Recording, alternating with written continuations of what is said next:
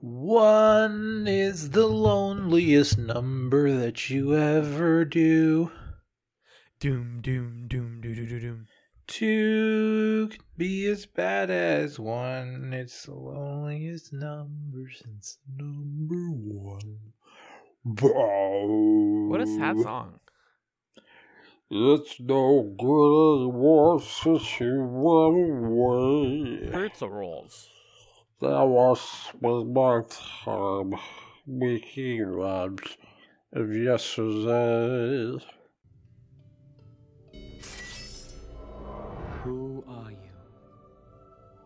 Matthew Gideon, Captain, attached to the Earth Alliance starship Excalibur. What do you want?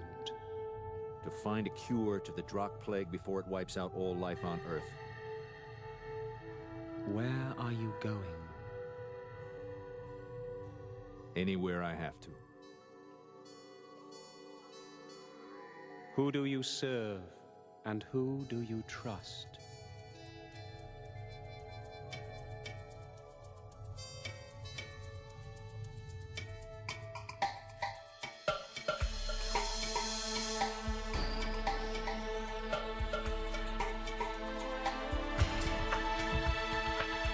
Hello and welcome to Chats, a television podcast, season 6.5.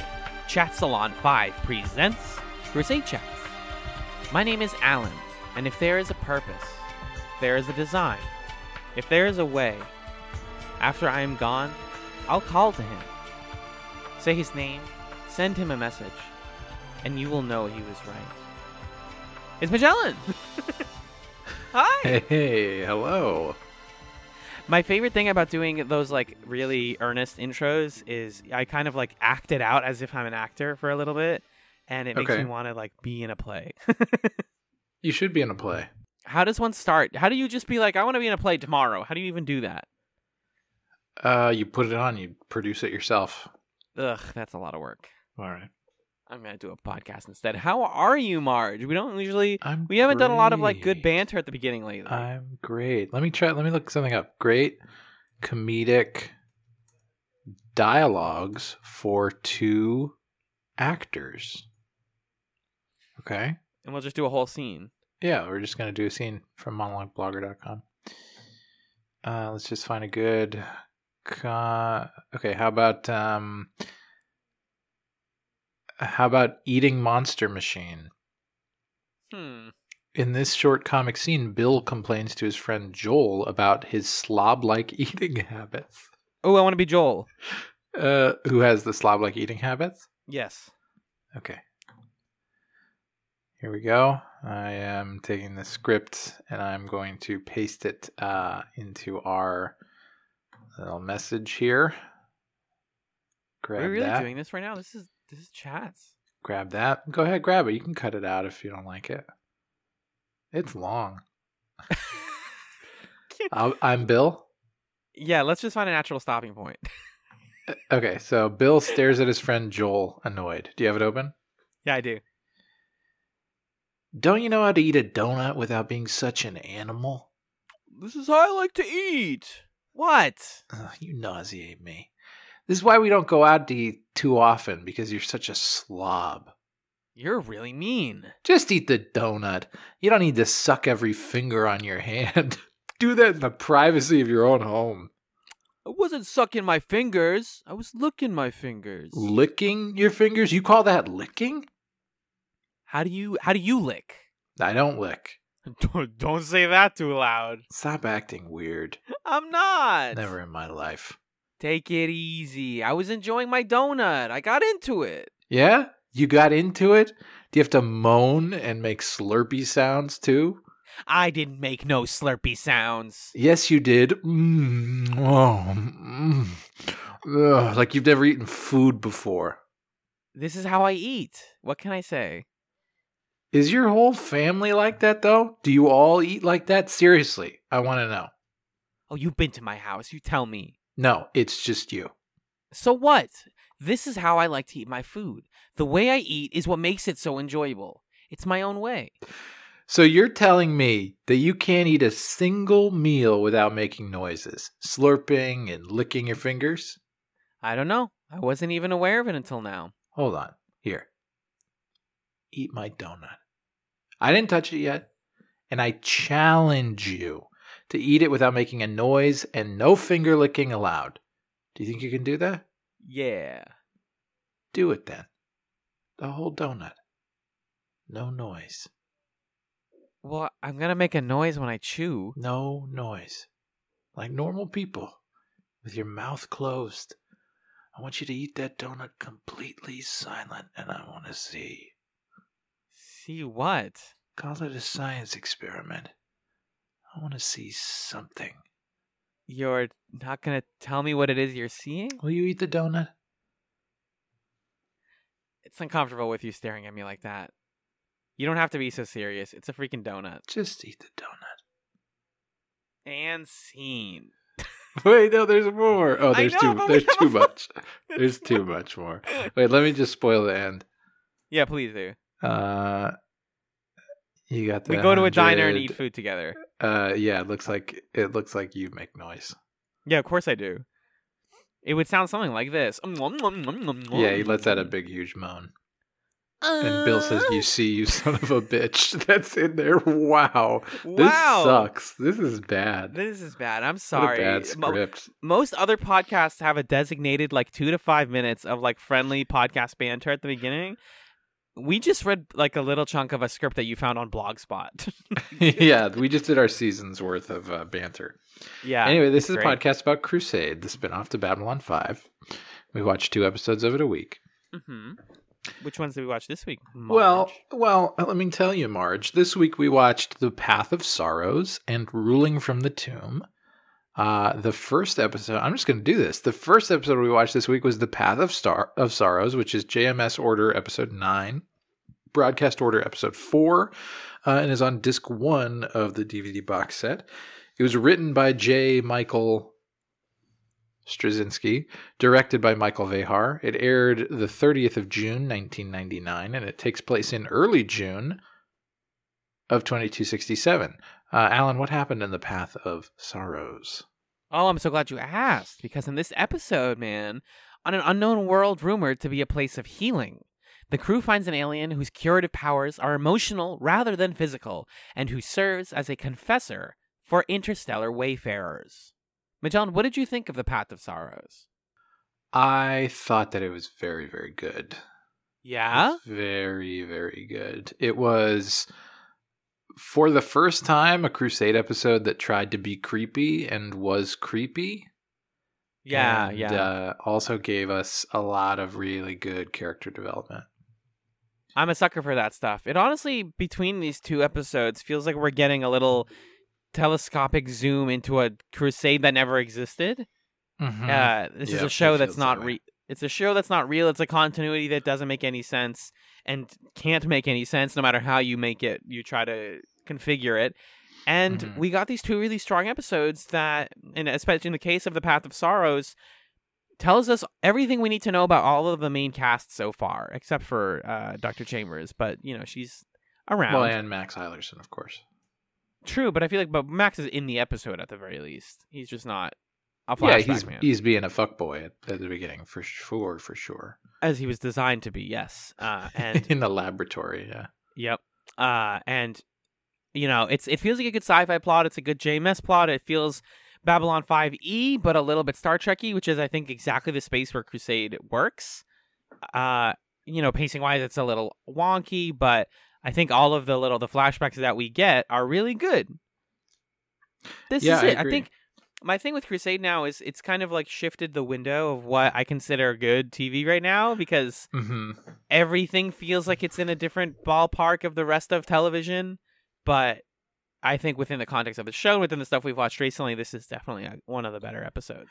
It certainly, it's hard to know what curve to grade Crusade on. If you were to grade it on the curve of like, I don't know, I couldn't help but think of Buffy, as I sometimes do, and how Buffy had a lot of episodes of like, there's a thing that gives everybody a dream sequence, and that's how we're going to do character development this episode, which that's what this is.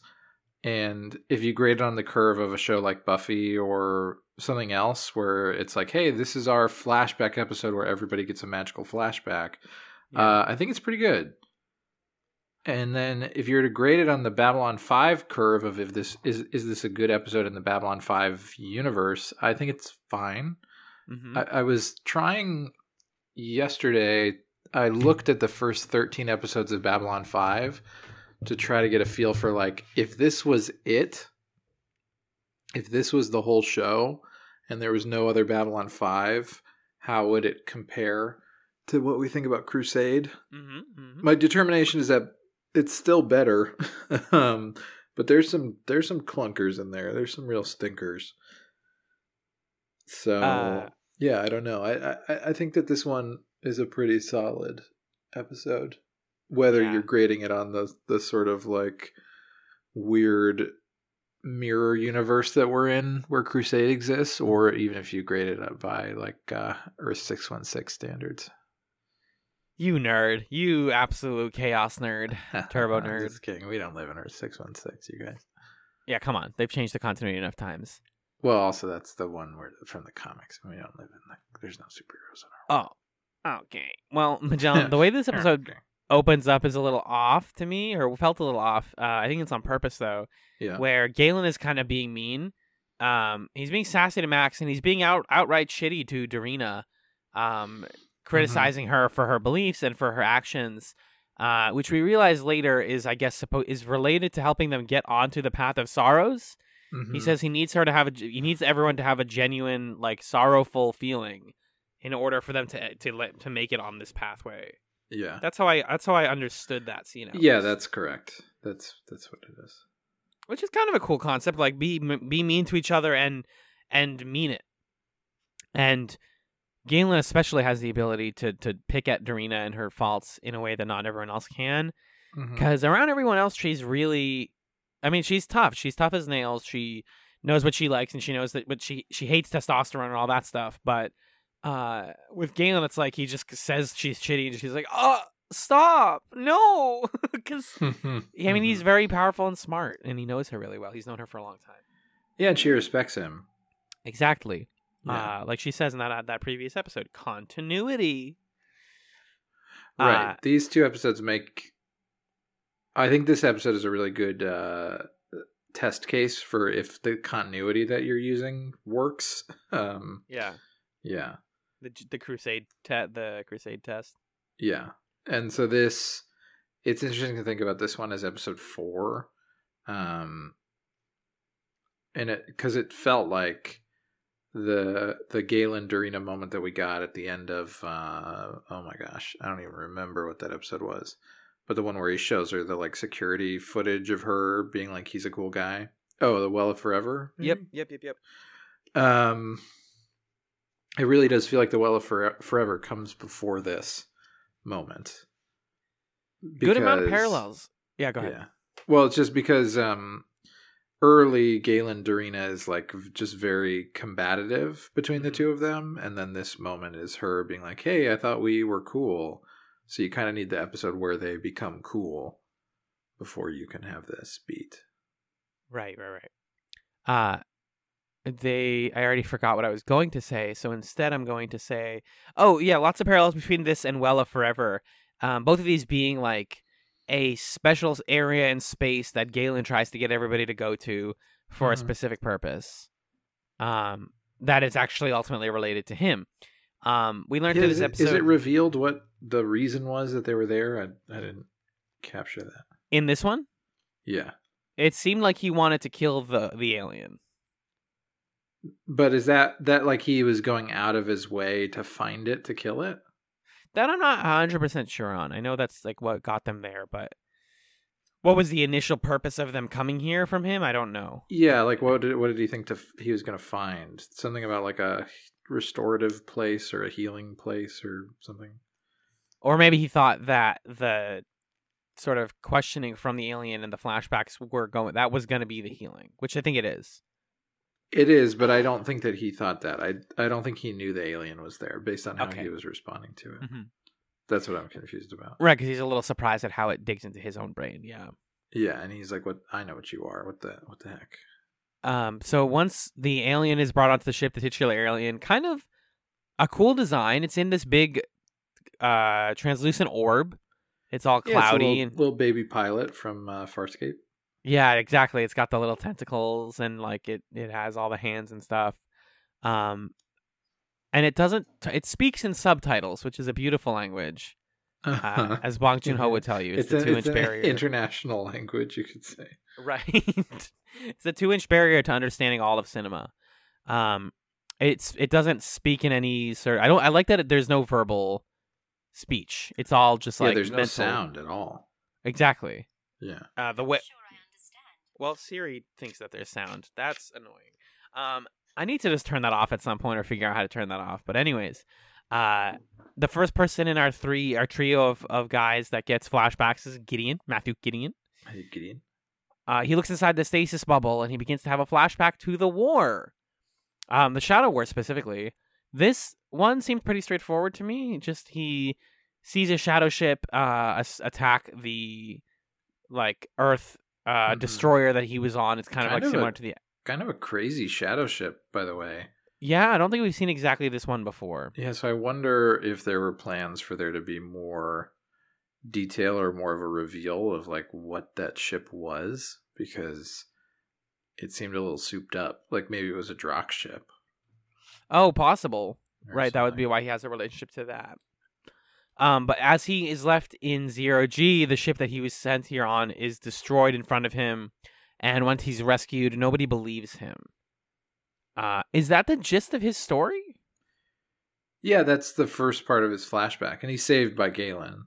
Oh, that's what it was. He's saved by Galen. You get to see them meet for the first time, which is a lot of fun. Yeah, and then he goes and tells his higher-ups, and they're like, was he a human? Like, we don't believe your story. Blah, blah, blah. It's like, okay, guys, sure. And then the other part of his flashback we see is him winning the Apocalypse Box in a game of cards. A game of cards that is not the cards that we've seen 2 separate cards of before. Yeah, these are brand new space cards. And, I wonder if anyone knows. I think they're my favorite. They have, yes, easily. The production designer's whole job is to find stuff like this. I don't know how, if this is like a gag or something. Maybe it's like, what's the card game in KOTOR called? Pazak. Maybe it's like Pazak where like the rules are different everywhere, so the cards look a little bit different everywhere you go. Maybe. All I know is I want a deck of the cards that were in this episode. Yeah. If somebody can find that Etsy link. cool. Or just make them. Or tell me how to make them. Help! I would love that. So the thing with the first part is that they don't believe him, and when they say like we're just gonna say it was human or whatever, suggests to me, which I thought this was a known fact, but now I'm not sure, that the Earth government like was working with the Shadows. Yeah, I guess I'm not clear on when I didn't realize it was during the Shadow War, but I guess that makes sense. I thought they were asking if Galen was human. Oh, you were just rescued by a human. Don't worry about technomages. Technomages, yeah. I don't know. It sounds like we don't have a strong grasp of the scene. But the point is that we see the thing that we've heard hinted at before. When Gideon yelled at Lyndon Johnson about how he never leaves someone behind. Yes. And also Dorina, this was like, he never leaves anyone behind, don't you know? And the alien was like, here's an echo of the thing you heard a scene ago about yourself. About how you left yourself, you were left behind. Yeah, so that's the moment that we see, and that's what matters. So, and I think it works better, again, continuity-wise, that this was hinted at prior, and then we see it. Like, this really feels like this episode belongs not halfway through the season, because the season would have been 20-something episodes, but a quarter of the way through the season, or towards the halfway point, where you sort of know who Gideon is, and you have some questions about him, and then these flashbacks both answer your questions and don't, in a way that keeps you intrigued as the season goes on. And they present you with new questions, too, which is good. Yeah. I think that the trauma of being left alone in space already scary. I mean, I still remember seeing Gravity for the first time in theaters and being like, my stomach is sinking just thinking about this. Mm-hmm. And they work around the effects limitations really well by just having it be from like behind Gideon and zoomed out mostly, which is really good, showing the scale. But all of the Shadow stuff is like, wow, Shadow War is crazy. And then the Apocalypse Box, like you said, he wins it in a game of cards. I genuinely thought this was going to be the game where he wins the codes. Me too. But who knows, continuity-wise, how that was supposed to work? Because then, if this episode takes place, it was released or aired before the other one, then that's really weird that he gets them and then says, like, all right, time to reveal to you how I got the codes, and, like, tells the story. That's, like, a very weird... This is the order that event was supposed to happen. That seems like it should have happened.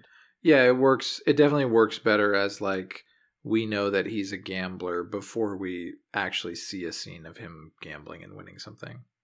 Yes. Because then when you see him winning the Apocalypse Box, you're like, oh my god, it was the thing that he has, and he's gambling. Oh, I should have known he would have won it in a gambling game. Right, this is the C to the A to the B of the other ones. Yeah. And then in a moment very reminiscent of, like, I guess Stephen King, or like any of that kind of horror stuff, the guy who gives him the Apocalypse Box dies in an alleyway outside, and he says he's free from the box. Finally, this is the only way for him to finally be free. He's so happy about it, and Gideon's like, I don't know what that means, but I got a sick box, and it tells me secrets. Mm-hmm. Clearly not going to be an issue at all in the future. Right. The super creepy thing, the creepiest thing of this whole episode is the overall sense that it's impossible to know who the good guy is or what the truth is. And that's creepy when it comes to the box, and it's creepy when it comes to the alien. Because when Gideon wins the Apocalypse Box from the guy, he says, hey, be careful because it lies. Like, not a lot, but sometimes. It lies enough times to be a huge problem. You have no way of knowing if you can trust it, but you're going to trust it. And then at some point it's going to bite you in the ass. Right, that's the Stephen King thing, is like this guy is telling him everything that's going to objectively happen, and he still takes it because he's like, not me, not this time. Right. It's also this sort of like Lovecraftian cosmic horror thing of this like ultra powerful thing does not care about you, and right, is going it's just going to make predictions. It's going to take complete control of your life and drive you mad. And it doesn't really. Nothing cares about you. The universe is cruel and is going to crush you into dust. Nice, fun. Yeah. And then the other thing that was creepy with relation to the alien, and this is skipping Matheson, who we'll talk about in a second. But when Galen goes to talk to it, he's like, "Hey, I know your deal. You're not cool. You just feed off of sorrow. You make people feel bad." Because you can't feel bad, so you want to know what it's like. Right. That's messed up. I got your number, pal. And then the alien's like, no, I feed off forgiveness. So I forgive people, and that makes me taste good, or whatever. Yeah, that you don't know if the alien's telling the truth or not. Right, exactly. And you don't get to know. There's actually a moment in the second episode where I think the show's ability to like not give you every answer is really good for it. It serves the plot really well.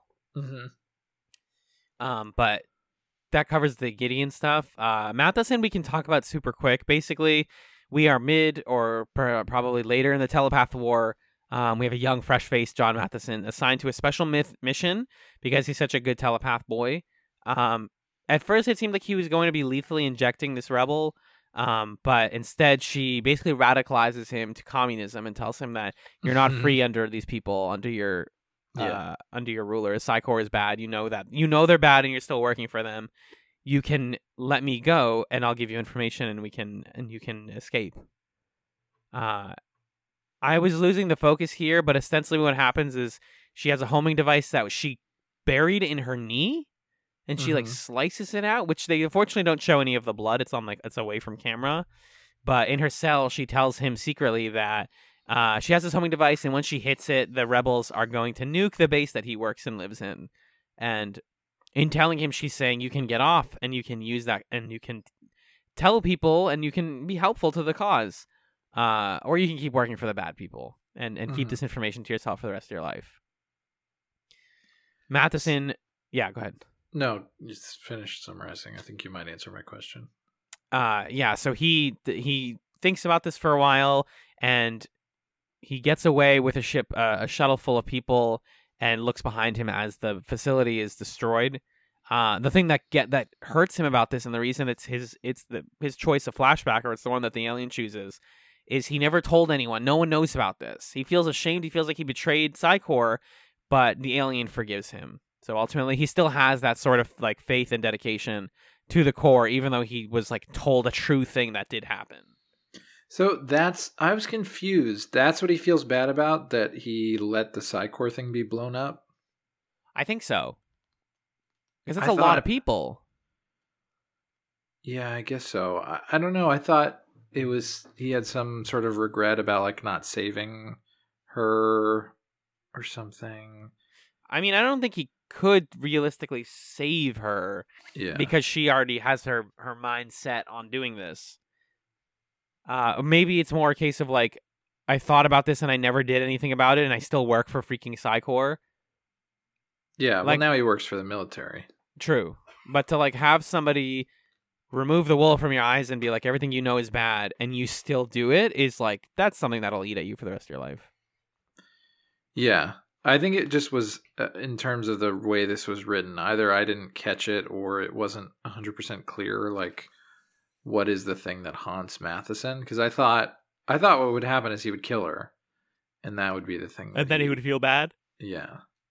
Also makes sense. I mean, she does die in this moment, so, you know, he can also feel responsible for that, but I understood it as more like he feels like he betrayed the cause. I don't know. Okay, yeah, I think that's plausible. I just didn't fully come across, at least when I was watching it.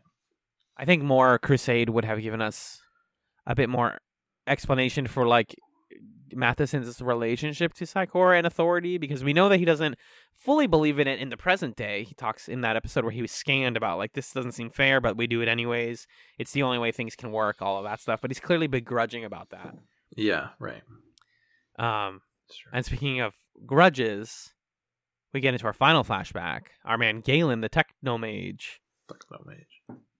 We know from the Well of Forever that he has a lover named Isabel. Mm-hmm. And it's him standing over her bed as she's dying. It's a very sad scene. It's a very, like, I guess Shakespearean is sort of a word, but more just like melodramatic almost. I think the difference between melodramatic and theatrical is it's a really thin line. Yes. But she's telling him that, like, a bunch of poetic stuff about like learning to forgive God. Me being here is not your fault. And for the love of God, don't let your soul burn out, Galen, because I died. Don't blame this on you. Here's a weird ordering continuity thing. In the broadcast order, The Well of Forever is the episode right before this. That makes so much more sense. So the Dorina Galen bonding thing, it comes right before this, and then the Isabel stuff comes right before this. I kind of like, for the pacing of the season, for it to be broken up a little bit. That they're not immediately after another. Yeah, but at least in both versions, that in terms of continuity, they're in order. These have to, exactly. These have to be in this order. Yeah.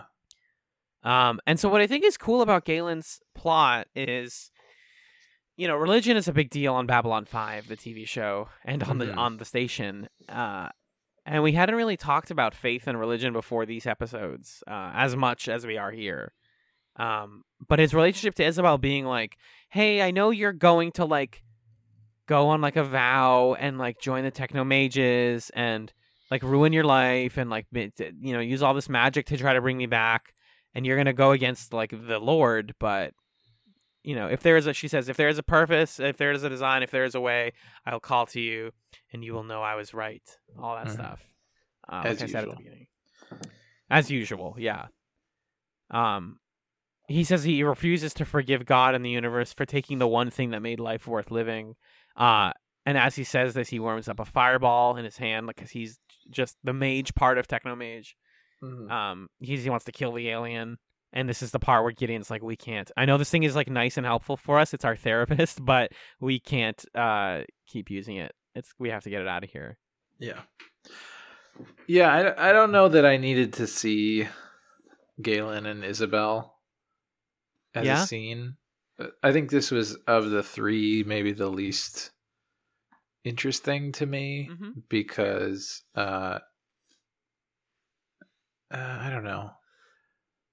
I think I got everything that I needed that this is telling me from the Well of Forever, and from him going out of his way to like visit the well and talk about her and stuff. And then, yeah, like you were saying, it just reads as like, Galen, my love. Oh, Isabel, my dearest. You're dying, blah, blah, blah. Right. Yeah.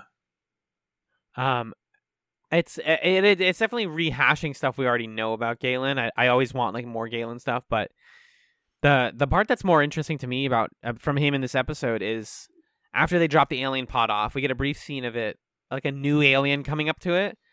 And I love that this hopeless alien is just like, do. Oh, big sphere. And it's like, hey, come to me, my child. My name's Greg. I'm the Greg sphere. I'm here to tell you about forgiveness. And then we get back to the present. We get back to our the Excalibur. And Galen has received a message from someone. It's just addressed to him, and it's a bunch of garbled nonsense. The only words that they were able to make out were Galen and love and static. Heaven does exist in space. Heaven is a place not on Earth.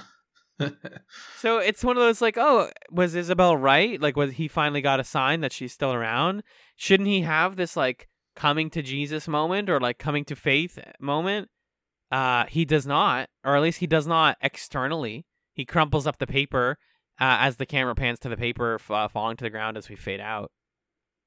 What do you read about that? How do you feel about that? I mean, I was kind of confused about that moment and why he responds in that way. Because I can understand why he was so angry about the alien, like servicing that memory for him. But I couldn't really understand why he was mad about getting a message from Isabel. Why he would crumple it up and drop it on the floor. It doesn't seem to line up. Given, especially, like if this comes after the Well of Forever, where he goes through all this effort to get the crew to go to visit. To drop her ashes off. Yeah, to drop her ashes off. Like he has such a fondness for her and such an attachment to her that receiving a message from her, I don't know. I mean, maybe it challenges like his worldview, and maybe he doesn't think it's real, or he thinks someone's messing with him. But even then, it seems strange that he would crumple the paper and leave it in the middle of the hallway. So we'll never, this is the problem. We'll never know the answer. We'll never get to watch Galen like re-reckon with this stuff. Yeah. I think it can be as simple as like, this is his challenge moment, and he fails it in the present. He's like, nope, I am afraid of this. I don't want to believe this. I have to think someone's joking. I spent all of my life working to help her, and now she's coming back from the grave telling me this. This has to be fake. I refuse to believe it. It's like, basic. Yeah, I guess it has to be that. Like biblical story sort of thing of like the person doesn't believe until they have to believe or until they're challenged. And this is not his, like, he fails this challenge. Right, that's true. That's a good point. But yeah, it's something that could definitely be fleshed out if they got more show, which alas, they did not. Magellan, do you have any stray notes about the Path of Sorrows? No, it was just generally pretty good. I liked the big oh my gosh, what are those called? Not fortune balls, crystal balls. I like the big crystal ball with the alien inside. And I love flashback episodes. I love episodes where characters take turns getting their character developed. So this is pretty good. And then there was some great Max stuff at the beginning that we could always use more of. When Gideon's like, "Hey, did we find the whatever?" And Max is like, "Oh yeah, I found it like several hours ago, and I just didn't tell you." Anytime we can get just turbo sassy Max. That's very happy for me. What I like about Max is that the show knows that he's fun, and at least, like, if this was a show where the order was planned out, we would watch him get more time over, like, more screen time over time, but instead, we kind of get that, but then sometimes, like, oh, he's not in this episode. Oh, he's actually the whole point of this episode. Because he's like the best part of the next episode. Yeah. But we don't have any emails this week because we are recording this one in a little weird of an order. So in that case, we'll be right back after this musical break to discuss Ruling from the Tomb.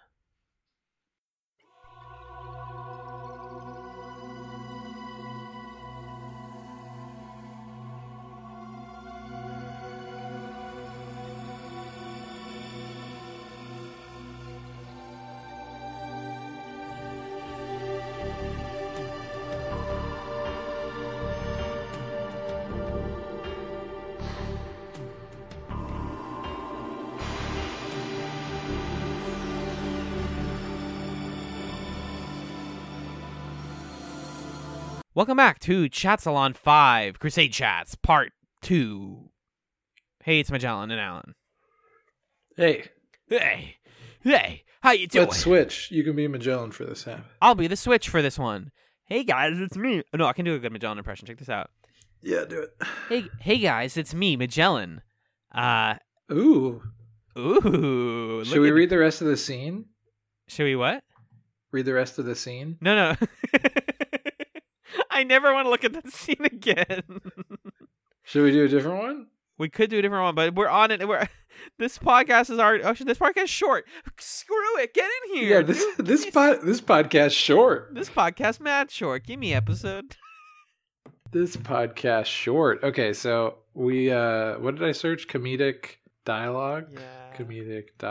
Comedic dialogues for two people. Okay, so, and then I found this. All right, so let me give you some options. Okay. Let me give you some options. I'm just going to give you the names. There are 10 more besides the one we did, okay? Okay. Basket case. Okay. Sniff. Okay. Common practice. Okay. The handler. Okay. Shribble. Devil in man's eye. Less soap, more blood. Upon my return, Little Petey, and Harold's ear. I think it's got to be. Was it Slippy? Shribble? Shribble, one woman, one man. In this short comic scene, Valerie and Frank discuss how their switch to going vegan has been working out.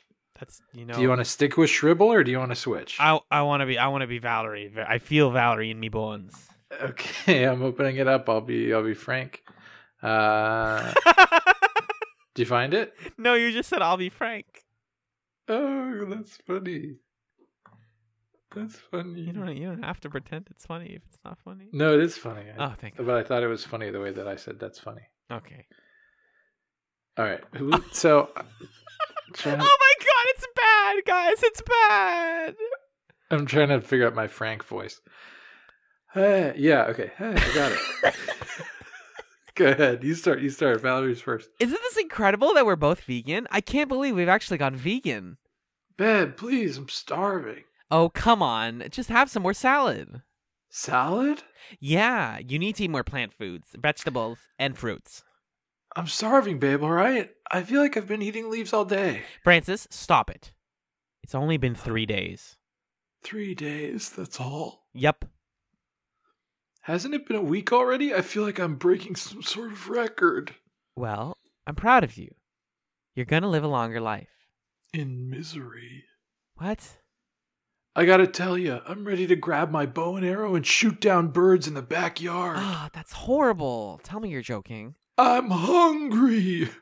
Been eating salad that don't even look like salad. It's leaves. It's baby spinach. Great. Baby spinach looks like baby tree leaves. What's next? Going outside and eating dirt? You have no discipline. Discipline? I've got an entire week with... 3 days. That's a week if you're Italian, and I feel like I'm shriveling up. Shriveling? What's a shrivel? Do you want to let the audience have to answer that question? No. More. What if this is gonna be such a fun edit for me? Sorry. Yeah. Shrivel. I feel. Oh no.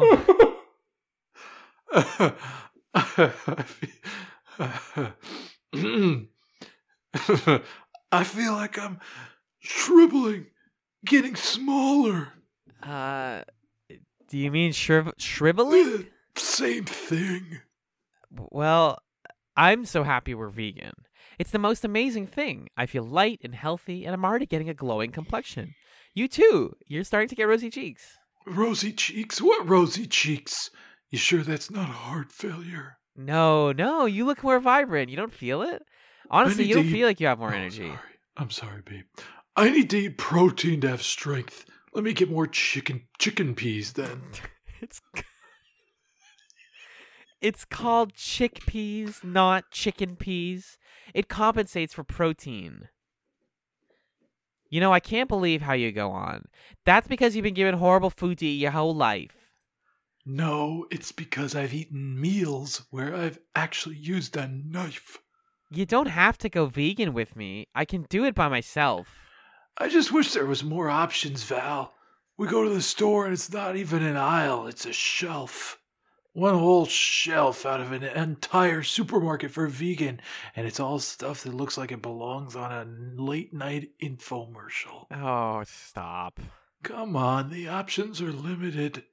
Yesterday we ate what looked like hot dogs but tasted like inflated rubber bands. Then you take coffee away from me and have me on this green tea, and the man needs his coffee. It's polluting your brain. I love coffee and I won't stop drinking it. This green tea shit is going too far. I need steak and pasta and meatballs and cheese and... Pasta? You can have gluten-free pasta. What's that? I never heard of that brand. I only know Ronzoni. It's not a brand. It's a kind of food. Okay, look. Coffee and pasta is all I want. I'll stop eating meat, alright? I'll climb trees and eat leaves, but I need my pasta and I need my coffee. Otherwise, I'll kill someone. Alright. Deal. And scene, everyone.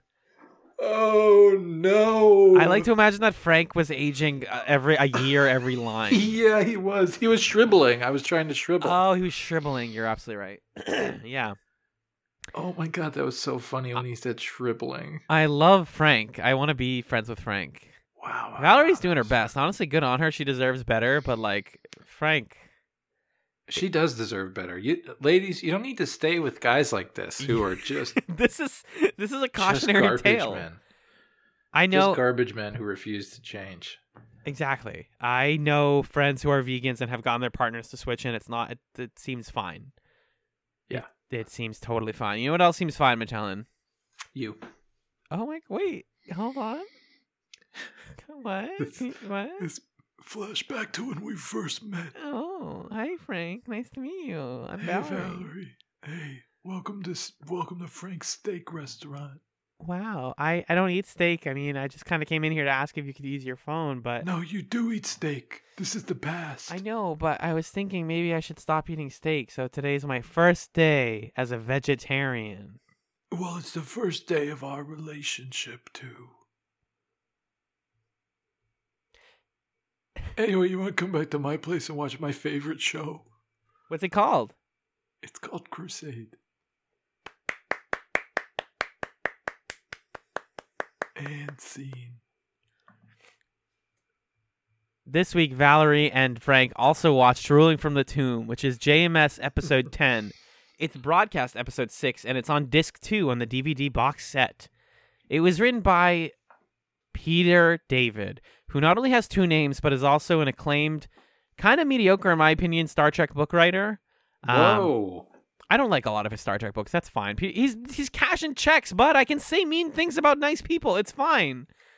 He will be all right. A guy on a podcast said Peter David's mediocre, and that's valid.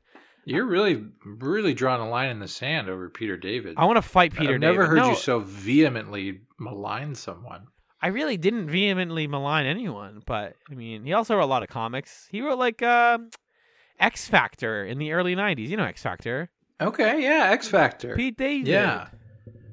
This felt like an X Factor It's comic. anathema to me, the way you're talking. You're talking to me. It was directed by John Copeland. It aired the 14th of July, 1999, and it takes place from Sunday, June 15th to Monday, June 16th of 2267. It's a long weekend on this Mars base.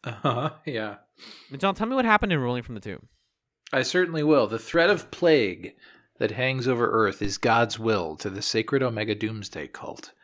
The Omegans try to speed up Judgment Day by planting a bomb at an anti-plague action conference. Alan, what did you think of Ruling from the Tomb? Action conference is a really good pair of words. Hi, guys. Welcome to the Action Conference, where we talk really loudly. Yeah. What do you guys think we should do? We should stop fighting! It's not really Cool, sounds action good. so much as it is inaction, but We'll allow it. we'll allow it this one time. Yeah, Ruling from the Tomb, I think, is a good one. I like that people move around a lot. There's some action. You got a cool villain. You got a lot of character moments. I would argue this episode's almost bloated with character moments, Okay. which I'm fine more. with. I mean, we're usually into that kind of thing, so I can stay consistent and say, like, yeah, all of the scenes in the bar in this episode rule. They're all just like really goofy and fun, and like, why not just have people? Yeah, hanging if out? it were to be bloated, would it be bloated with character moments rather than dumb stuff? Yeah, plot. Ew, plot. Gross. Plot. Weird continuity thing. Lockley. Oh, what did you think of the episode, by the way? I'm sorry. You know, I liked it. My experience with the first one was, whoa, this is really good as an episode of Crusade. My experience with this one was, whoa, this is middling. This is mediocre. The main plot is boring to me. Yeah. But I love that Max is getting some time to dance.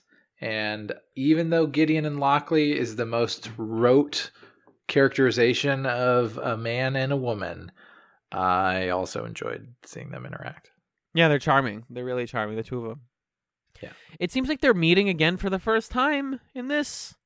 It wasn't clear to me, yeah. Because Lockley's getting yelled at by one of her coworkers or employees or whatever about like the timing and planning of the conference. Gideon's behind her and he's like, I was told to meet you. And she's like, yes, Matthew Gideon from the Excalibur. Suggesting that she either read his file or she's like, oh, Matthew Gideon, that guy who like I helped save his whole ship a couple months ago or whatever.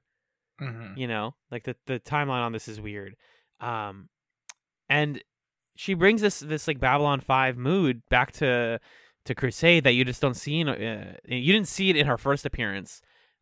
You saw a little bit of it with Franklin, but now you really get Lockley being like, yeah, I mean, we have security guards at all of the different places, and I promise you all of the representatives will be perfectly safe.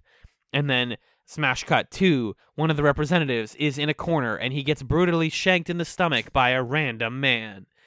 And if I didn't expect the guy to be like, a dream given form, 5 million tons of steel floating in space, all alone in the night.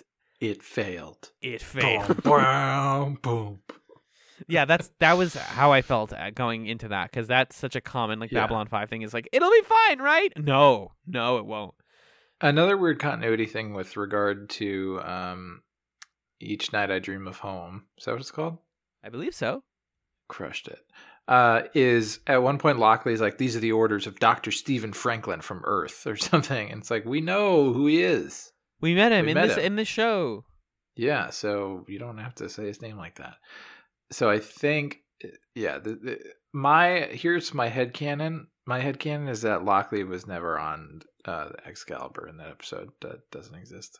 It's fiction, you're saying? It's fiction. Yeah, you made it up. Just cut it out. Because, I mean, only Gideon talks to her, so maybe he's just imagining her.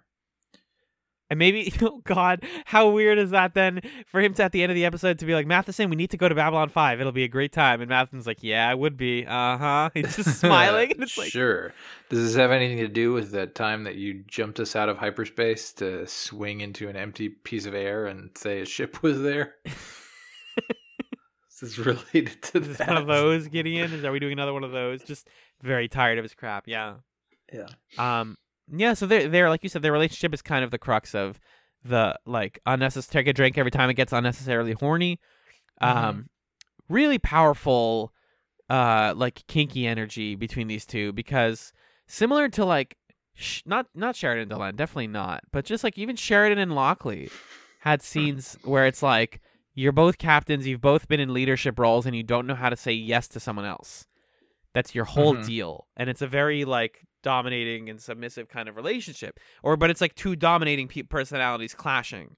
For most of this episode, it feels like Gideon is just completely rehashing that, in a way that you could kind of, in a moment that kind of feels like it would be subversive if the show was more clever.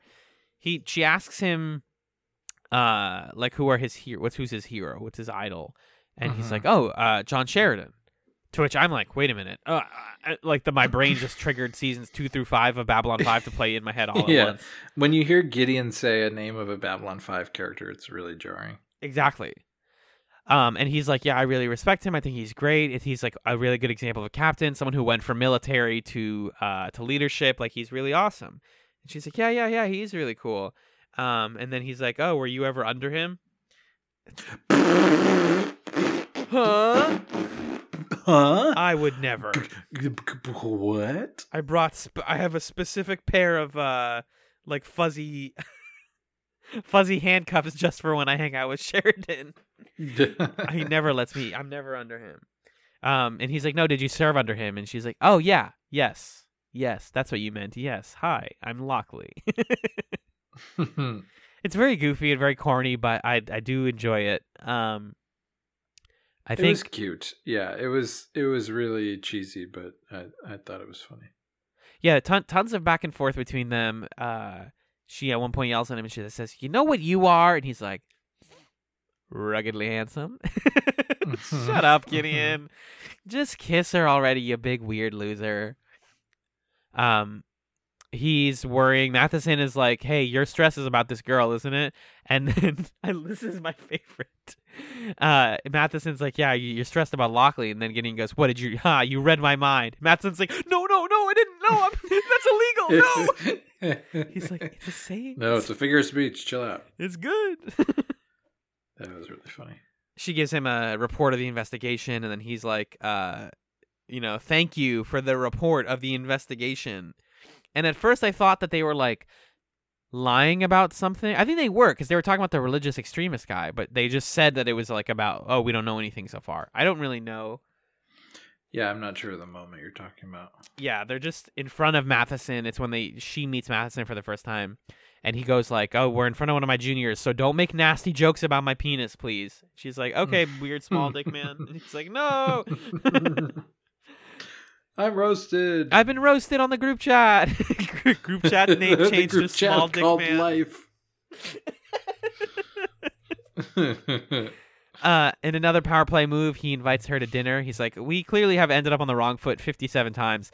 Let me take you out to dinner." And she's like, he's like, "Dinner, 7 o'clock in the restaurant?" She's like, "Dinner, 10 o'clock, my quarters." Whoa! Well, he says his quarters, and she says, "No." Oh, okay. So she's like, "No, actually, we come to my room. Yeah. I borrowed Garibaldi's Daffy Duck poster and put it above my bed." And that it gets is the guys. erotic. It's super erotic. The most sex in a bed happened in Garibaldi's bed. So, I mean, or in those horizontal. Oh, the most sex in a bed. I was gonna say Lita and freaking what's his Garth or whatever his name was, but that wasn't a bed. Yeah, Garth. What was his name? Gary. Gary. I can vividly see his face. I can 100% see his face. His like weird, his like large nose. Yeah, his name's like Brenton or Arthur or something. You are the best. You are so good at like random fake names. What's his name? It's Oh my god. What is his Jargo. name? Dude, it's definitely Jargo. It's like It's Byron. Byron. Brenton was close. Brenton. Hello, Brenton. Brenton was not too far We from ne- Byron. I'm gonna rein this podcast in if it kills me. Yeah, Magellan. yeah. Get your hands on the reins. So they flirt a bunch. They talk about how they should kiss, and then at the end of the episode, he says, "Lockley, you were right." And she's like, "Do you believe in a supreme being?" And he's like, "Yeah." I mean, Sheridan was there. Yeah, he was pretty freaking supreme, huh? He like died, dude. No, he doesn't actually say that. He says, "Captain, I have 5 years to cure the Drock plague. I'll get back to you with that question in 5 years and 1 day." Basically saying, like, if I can cure this, then God exists. Mm-hmm. And he is me. Yeah, lots of religion I am talk in God. this episode.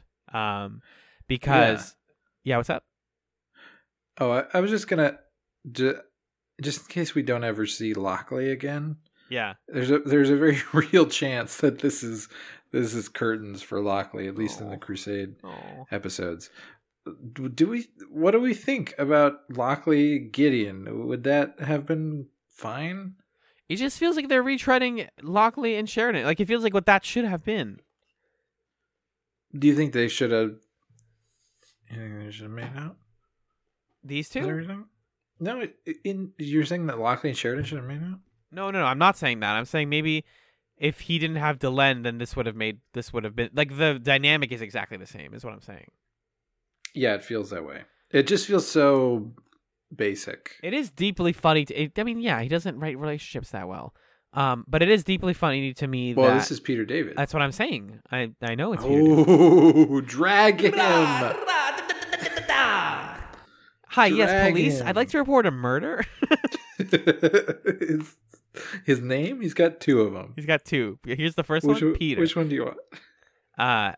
What was I gonna say? Oh, it is really bonkers to me that at one point he's like, oh, were you ever like romantically involved with anyone? And she's like, yeah, John Sheridan. He's like, oh, you got me. like it took her the whole show to say that one time on Babylon 5, and here she's just like, yeah, dude, of course we were married. It's fine. Like, what? Just yeah, that I will never not think that whole relationship situation is weird. that they were married. Yep. It's still weird. And he's like, yeah, come lead my ship and then take it over when I leave to go become God. It's still weird. When she says it to Gideon here, for a moment I was like, no, you weren't. No, now you're lying. What do you mean? You were married to John Sheridan. Early in the episode, we're introduced to our villain, whose name apparently is Andre, and he's flirting with Dr. Chambers with the worst pickup What line was of all his time. pickup line? It was like, hey, knock, knock, let me kiss you. It was like that bad. It was that bad. No, he also said, who are you waiting for? And then she's like, oh, and he's like, oh, Godot. Oh, I remember. And she's like, what? And he's like, never mind. You wouldn't get it. You're not as literate as me. He doesn't literally say you wouldn't get it. But he just moves beyond it because it's like, she didn't get it, bud. You failed horribly. Yeah, he was like a bad attempt at a joke. Yeah. Which is correct. They find the guy that got stabbed. They ask why that guy died. This funny French dude is like, oh, why must good people die? I'm so sad about this. We learn that he is speaking to a voice in his head that he believes to be Jeanne d'Arc from, French history.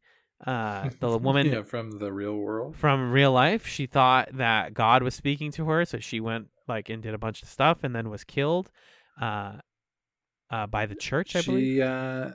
She based her name, funnily enough, off of the TV series Joan of Arcadia. She was inspired by that. That's true, actually.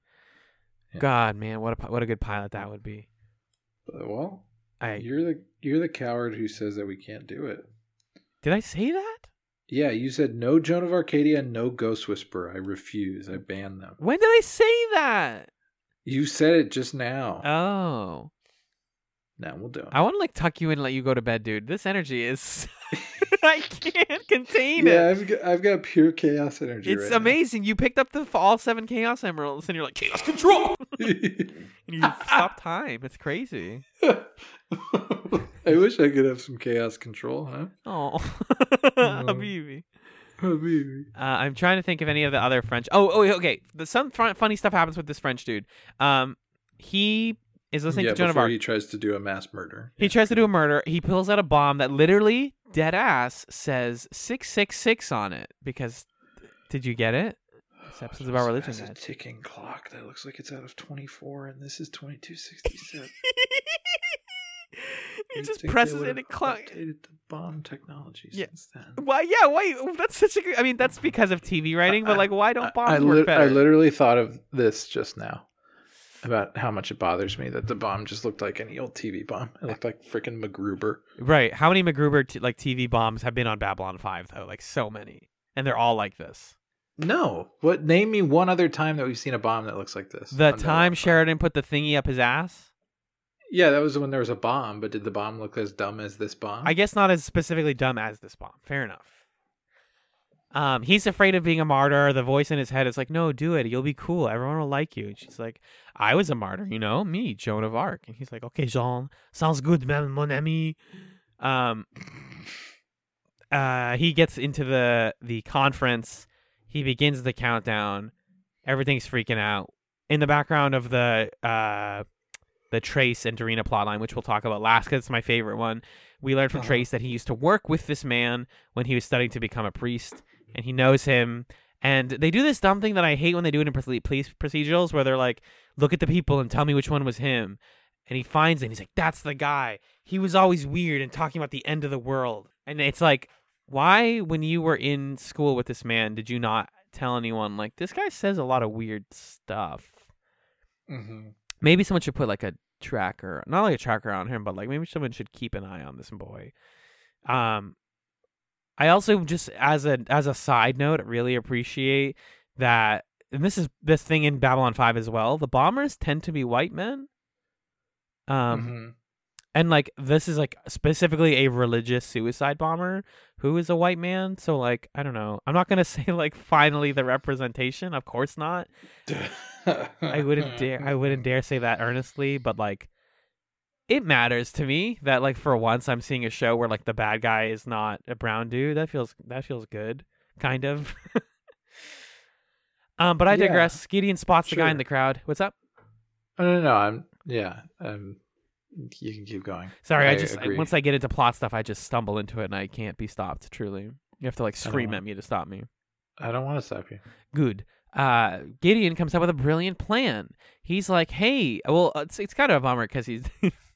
He like Chambers is talking about all like I'm really happy for this opportunity and like I've done all this research and I think that we're gonna find a cure for the plague, and he's like, all right, anyways I'm gonna let you finish, but yeah, but this guy had the best rap album of all time, and actually we don't have Beyonce's gonna kill me within the next 5 years. That's the goal, honestly. Yeah. He's like, yeah, instead of 5 years we have a couple months. The world is doomed. Sorry, hate to hear that. I know. Don't go talk to your families. Just go run away. Tell people of other races what happened to the Earthlings, and repopulate if you want. Deuces. Everyone freaks out, and then in I think a truly really smart moment, the bomber goes back to his hideout with his followers, and he's like, guys, they figured it out. We don't have to do anything. We won. As they're like packing, I love this part where he's like, guys, pack up the weapons. We're going to need them for something else. I don't know what it is, but we're martyr people and we're religious fanatics, so we need bombs, just in case. Right. They are ambushed by Lockley, I almost said Sheridan, Lockley, Gideon, and company, who shoot all of them to death because they're cops. And then he's like, oh, it was John Dark. And when I was saying earlier that I'm really glad they didn't like explicitly say a thing, it was here where we don't learn that like the voice in his head was an alien or like some cosmic manipulation. Yeah. Right. It isn't really answered. It's just like this guy is maybe he was just thinking this. Maybe he's hallucinating. Maybe it's real. Maybe it's Maybelline. Maybe it's Maybelline. The fact that Gideon just gets up on the stage and does that is something that no other captain would do on B5. Sheridan would never do that. He would have just shot someone. Right, exactly, yeah. But Gideon just strides up there and just tells a bold-faced lie. Drops a little chaos into the water. I mean, that's why I've got this energy, because I'm inspired by Matthew Gideon. Matthew Gideon, yeah. He's an agent of chaos. And he's just like, the world's over, bye. It's just so... Matthew Gideon's kind of like Two-Face, where somewhere he's got a coin, and he's flipping a coin between order and chaos every given action that he takes. Uh-huh. But the secret is that the order side was burnt, and so they're both chaos sides.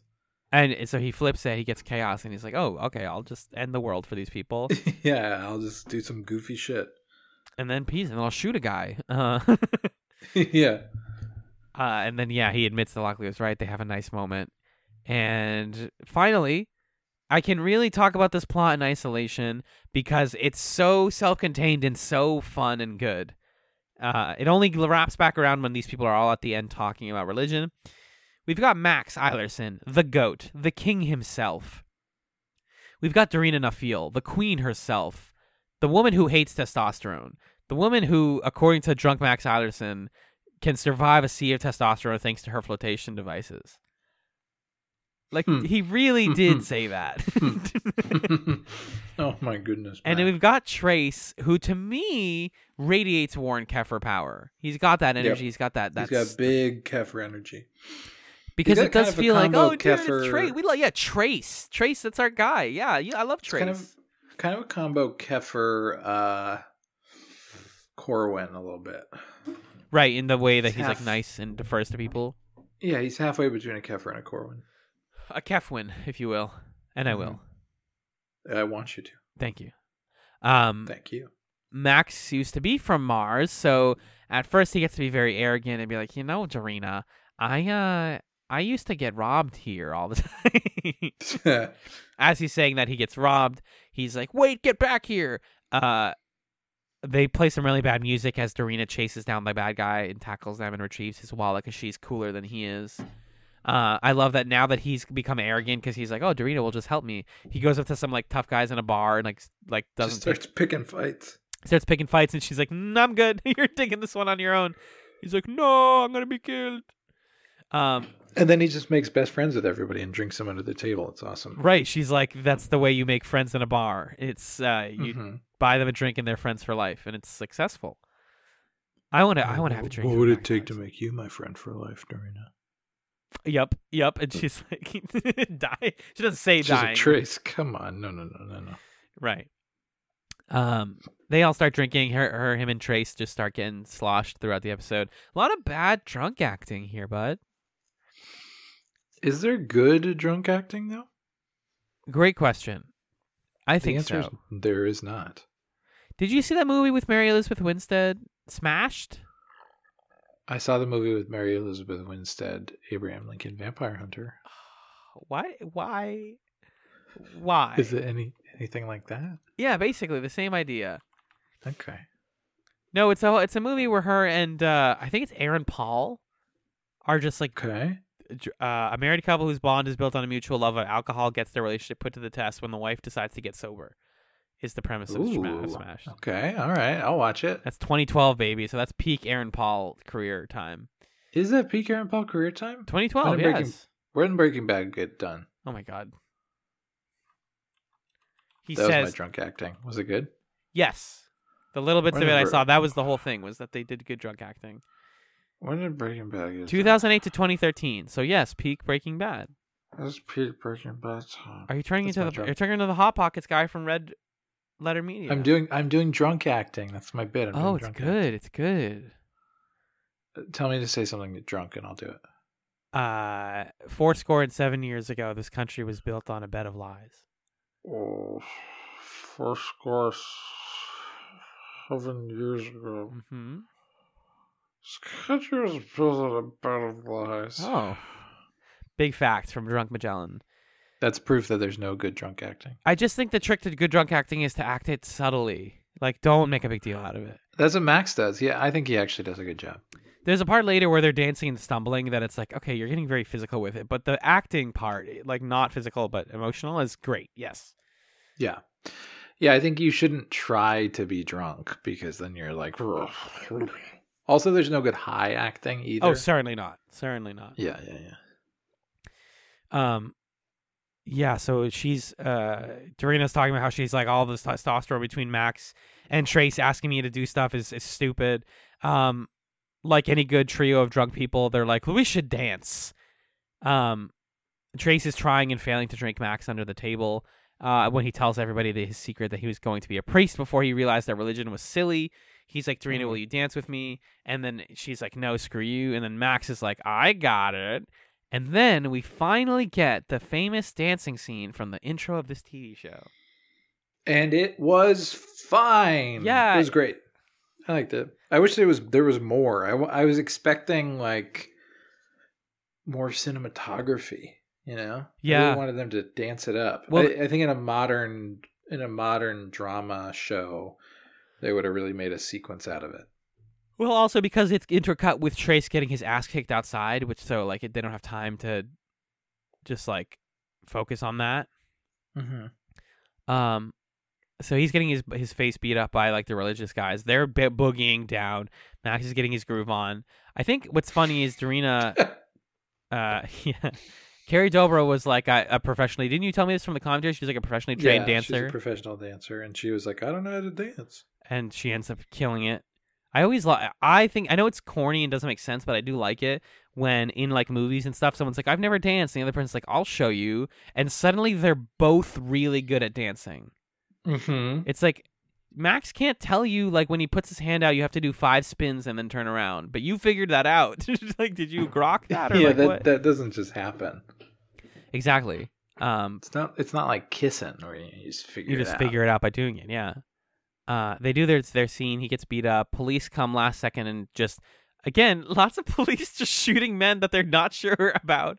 Just kill the guys because they're going to take him hostage. And this is when the plots converge. And then they're like, Trace works with the French guy, used to work with the French guy. Oh my God, we know who he is. Blah, blah, blah. Kill the bad guy. That's our episode. Then our final scene is the best scene of the episode. I really love people sitting around tables, eating, talking, drinking, politicking, all of that. Delicious. I love this stuff. You know, Ted Cruz today said, oh no, the impeachment's going on, and Ted Cruz says, if you have the law, you bang on the law. If you have the rules, you bang on the rules. And if you don't have either, you bang on the table. And so that was really good. So. Thanks, Ted. Tables. Banging on tables. Tables. Tables. If you're going to date us, that's the best way to date us, is to reference Ted Cruz. Yeah, that's what you bring up to us for us to go on a date with you. Mm-hmm. You dastardly man. Go ahead. They're at a table at the end, huh? Yeah, they talk about how saints and martyrs rule from the tomb. Why would we believe religious figures if they all die before anyone listens to them? Everyone That's a great little aphorism. Yeah. I believe it's, I don't know if it's Max who says it. I forget who exactly says it. Maybe it's Max says it. Yeah, I forget who he's quoting though. Right. They're all talking about religion. It ends up kind of landing on a more, I guess, cynical route, but it's one of those like where we all wish we could believe in this stuff, but there's so much evidence in the world that it's hard to believe in religion right now. It's T.S. Eliot. I was just looking at that. One man's lunatic is another man's saint or holy martyr. In the words of T.S. Eliot, saint and martyr rule from the tomb. And then, yeah, Max is like, we believe in all these people, and we like hear them tell us, live good lives, be good to other people, and then we start wars over what that line actually means, and that's humanity in a nutshell. Yeah. And then Dorina and Trace finally share a dance, and we call that an episode. It's fun. It's entertaining. I like fun episodes like this. I could rewatch this one. It's eminently watchable. Yeah, it's got enough moments that you're like, okay, all right, this is sort of cute. The banter here. It's not the most consequential Crusade episode, not the best one, but it's not the worst either. Indeed. But that's what I got. Do you have any stray notes from Ruling from the Tomb? I do not have any stray notes. What I do have is 9 more stray dialogue. I'm just kidding. What I do have is 9 stray dogs. Bark, bark, bark, bark, bark. But I forgot how many barks I did. Fut. Did you say fut? Fut. Why is this dog saying fut?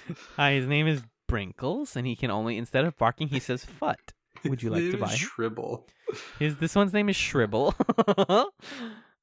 Magellan, please take me out of this. Doesn't make any sense when you cut that out of the final episode. Yeah, it really won't make any sense.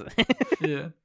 You're forcing my hand. Tell me what we're watching next week on Chatsalon 5. I will. So, hey, here's some news. Oh, I'm pregnant. You're pregnant. I'm pregnant.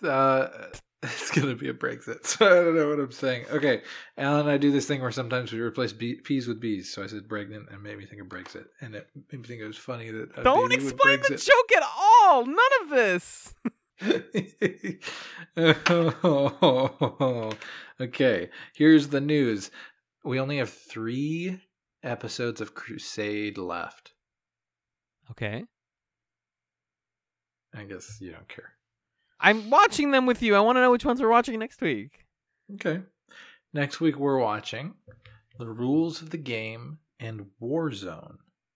So first, The Rules of the Game is episode 7 in broadcast order. It's on disc 2 of the DVDs.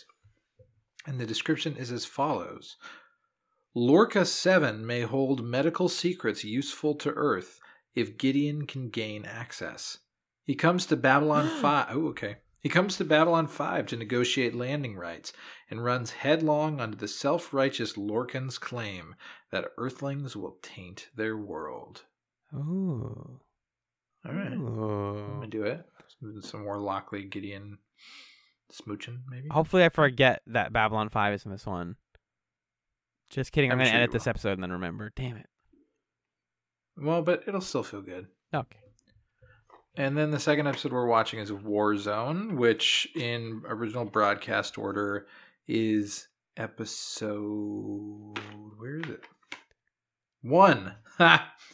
Finally, we're starting Crusade. It's on disc 1.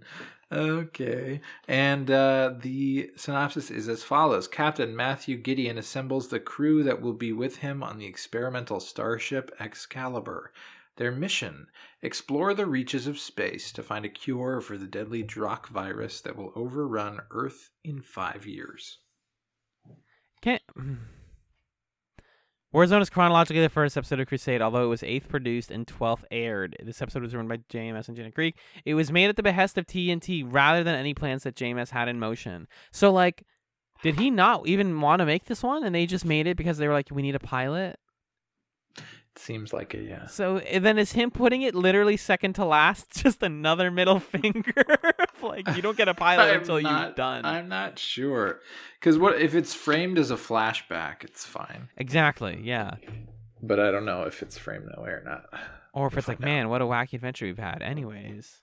Yeah, what a long, strange trip it's I'm been. positive the last episode is going to feel so unsatisfying. I'm so sure now. Certainly the case, yeah. But yeah, we'll get to watch the crew get assembled, which is really fun. Fabulous. Well, Magellan, I'm going to take it to the plug zone, if that's all right with you. Can I do it? Yes. Okay, thank you. Yes, you're welcome. It's plug zone time. We're going to plug the podcast plugs. And if you want to know what the plugs are, this is the time to listen to the show. And if you're just tuning in, welcome.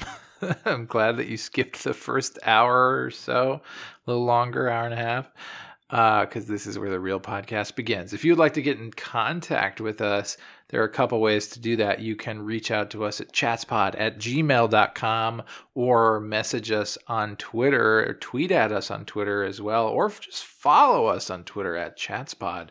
Both of those are spelled CHATZPOD. Those are places to send your questions, comments, concerns, feedback, gifts, pictures of your daughter stacking things on her toilet thing, like last week Stefan's email, et cetera, et cetera, et cetera. All of those sorts of things are welcome. Here's something that I always forget to mention when I do this off the dome, but is really helpful to us. Go ahead, rate us on iTunes, everybody, because that's how people see stuff. That's how things show up, and it makes us look like a better podcast when we've got reviews on iTunes. Alan is typing something into edits. cut the whole thing, especially the readings. Stop reading this. Oh, okay. I will. I will. Maybe you could put those at the end of the episode as a bonus. Maybe you should drive, Magellan. Yeah, rate us on iTunes and give us 5 stars. It helps people find the show. It helps us feel good about the show. It helps you feel good about the show. It helps good feel good about being good. And then, of course, we would greatly, greatly appreciate if you supported us on patreon.com, patreon.com/chatspod. There are 3 different levels at which you can back us on Patreon. You can back us at $1 a month, which gets you access to movie commentaries on a monthly basis. We just released about, at this point, a week and a half ago, our January commentary, Kangaroo Jack. If you like disastrous chaos energy. Yeah, it feels like this energy, for sure. And then in the month of February, for the sake of love, we're going to be doing Romeo plus Juliet. So you can check that out as well. For $3 a month, you can get access to the bi-weekly Hangout Show Chats Nights. And for $5 a month, you can get that plus access to the off-week bi-weekly pilot chats where we pilot new shows that we might want to cover for chats. So check all that stuff out. We work hard on our bonus content, and we hope that you enjoy it. Alan? Yes? You having fun in the doc? He's making patreon.com/chatspod progressively larger in font size. Now it's fixed. I just want to kind of make it progressively larger in people's minds. So thank you for naming it again. What is it again, John? The website? Patreon.com/chatspod. Thank you. You're welcome. Alan, do you have a chatsome for this week? A little snack for us to snack on between now and next time? What? No, I don't have one. Okay. Wait, do you actually want one? Yep. Okay, if I must. Well, I was actually recommended myself a podcast by a friend yesterday, as of this recording. It's an episode of the very, very popular This American Life podcast. It's from NPR and PRX and all that. Everyone knows This American Life. They did a rerun of an episode that they aired last year. So right now it's This American Life episode 667. I would hope that someday chats can have that many episodes. We do. No, that's fake. Just that's kidding. fiction. We're getting close to our 200th chats episode, believe it or not. We should probably stop, right? Yeah. Okay. The episode 667 is called Wartime Radio, and basically it's 2 different stories about people using podcasts and radio for sort of, I'm trying to think of the connecting thread. It's sort of like therapeutic or like helping in like philanthropic ways. So the first act is about a podcast hosted initially by 2 recovering drug addicts. Talking about drug addiction and opioid addiction in a very earnest and like a way focused on comedy. Like they talk about how they used to call it a comedy podcast, but they changed it to self-help so that it would help them get better numbers. And that story gets very sad and goes a lot of places, but it's really heartfelt. And then the second half is about a person who ran a radio station in Syria, in the currently military occupied regime part of Syria, and he would basically try to like do anti-regime propaganda through his funny like music radio station, and the government would crack down on that, and it's this whole like sad political situation. Both of these are really sad, but I think it's really important not only as a podcaster to talk about and think about like what this medium can do for people, but kind of just see what the rest of the world is doing with it too. Because we have such a specific position and privilege as podcasters, living where we do and the time that we do, and there are people doing the same stuff and doing a lot of really important things with it. So I definitely, that This American Life episode will teach you a lot about that. So check it out. That sounds wonderful. What about you, Magellan? I have 2 chatsomes. Whoa. 2 chatsomes. The first, both of these are things that I experienced simultaneously, which is why I want to chatsome both of them. The first is that yesterday I received in the mail a package, Oh. something that I ordered The Apocalypse from Box? the internet. Yeah, it's my very own Apocalypse Box. It's a piece of furniture. I got this like coat rack, shoe rack thing situation piece for my room, because my room is a nightmare mess and I'm trying to contain the mess. Confirm. But you're in and it, so that makes organize it less of a mess. Oh, it makes it more of a mess. Okay. In a good way. Oh. And I got this thing and I put it together myself, and it's like adult Legos kind of assembling furniture, at least the ones that come with the instructions and all the pieces inside that you need. So it was a really nice therapeutic experience. I'd recommend if you've got a mess and there's like a piece that you think could kind of serve as a gravity well that sucks in and organizes stuff, and it's a fun couple hours to put together, you should definitely do that. And then the other thing that I'm chatsming is that while I was doing that, lo and behold, what was on the television first It's Jeopardy. was Crusade. No, it wasn't Jeopardy. Believe it or not. First, it was Crusade. When Crusade was done, I was watching something that I was turned on to recently. I'd heard of before, but a friend of mine recently discovered it, and she started watching it. And then she's like, "Oh my god, this is the funniest thing in the world! You got to watch it." And you can catch it on Netflix. It's Billy Eichner's show, Billy on the Street. Yes, dude. Billy on the Street is hilarious. Yes, dude. Oh my god, it's funny. I didn't know there was a version on Netflix, dude. I was watching that back on YouTube.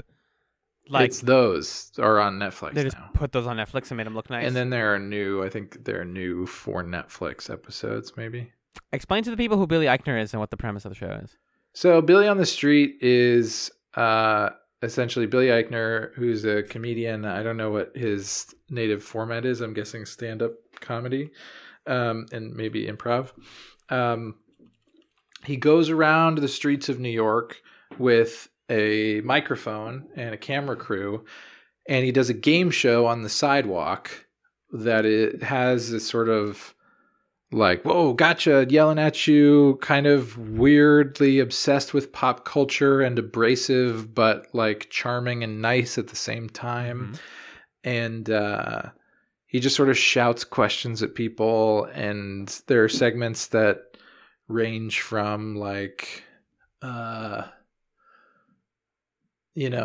just yelling at people like, name 3 white people, or like asking a celebrity to tell him 10 things about Joseph Gordon-Levitt or things like that. Yeah. Or like, is this a pasta or a lyric from this one song, or, something like that, to bigger quiz segments where he's asking multiple choice questions. And it's just a lot of fun bits. One of my favorite bits is that he I've seen it a couple times. He'll have someone draw a celebrity on an easel, and then say, like, give them a minute to draw it and berate them while they're drawing it, and then say, like, okay, now we're going to grab this drawing and grab you and run through the streets of New York and demand that people guess who the celebrity is. And if anybody gets it right, then you get $50.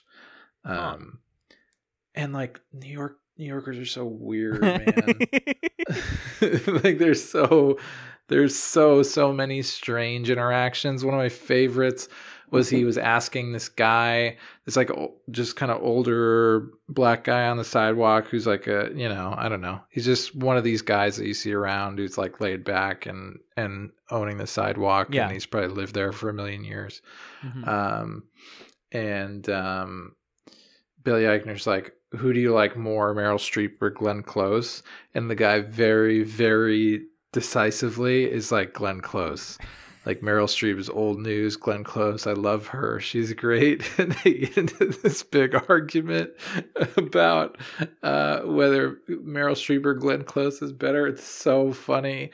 And the guy just keeps insisting that he likes Glenn Close more. Oh, man. There's so many magical moments like that. I really highly recommend it. Yeah, I like it more when he goes to like strangers than when he does like the celebrity stuff. Because he does same. What? No, I do too. Yeah, because the celebrity stuff is like always has this air of like artificiality, but definitely even the first time I visited New York, when I was like, I don't understand why so many shows that are like centered around New York have like people running up to strangers. And then suddenly when I went there, I was like, I want to bother every stranger and ask them what their whole life story is. And like he gets to do it in a really funny, like non like shitty way, you know. It's just like comedy and like he leaves quickly enough that no one's like that bothered, you know. Yeah. Because I think there's a lot of stuff like this where the whole point is like, how far can we bother this person before they like are actually mad at us? And he doesn't cross that line usually. Yeah, it's the thing that I like about it is like he's always trying to make himself the weird one. Yeah. And then just sometimes you just can't be weirder than some people. Right. He's like trying so hard to be bizarre, but then yeah. So he's not trying to catch people or make fun of them. I mean, he will make fun of them, but he makes fun of them to their face in a way that they're like either in on it, or if they're not, it's kind of on them for missing it. So I like the way that he does it. Exactly. Big fan. Yeah. Good stuff, Magellan. Thank you, as always, for being the rock to my hard place. And do you have any special outro music for us, perhaps? I do. Thank you for reminding me, folks. I'm gonna end this episode by saying thank you so much for listening to Chatsalon 5, and then I'm gonna say peace, and then what you're gonna hear is the credits music for Ruling from the Tomb, which is the most bonkers piece of composed music that I've ever heard for Chats. It's my new favorite song. This is the weirdest thing I've ever heard. Thank you for listening. Peace. Good night.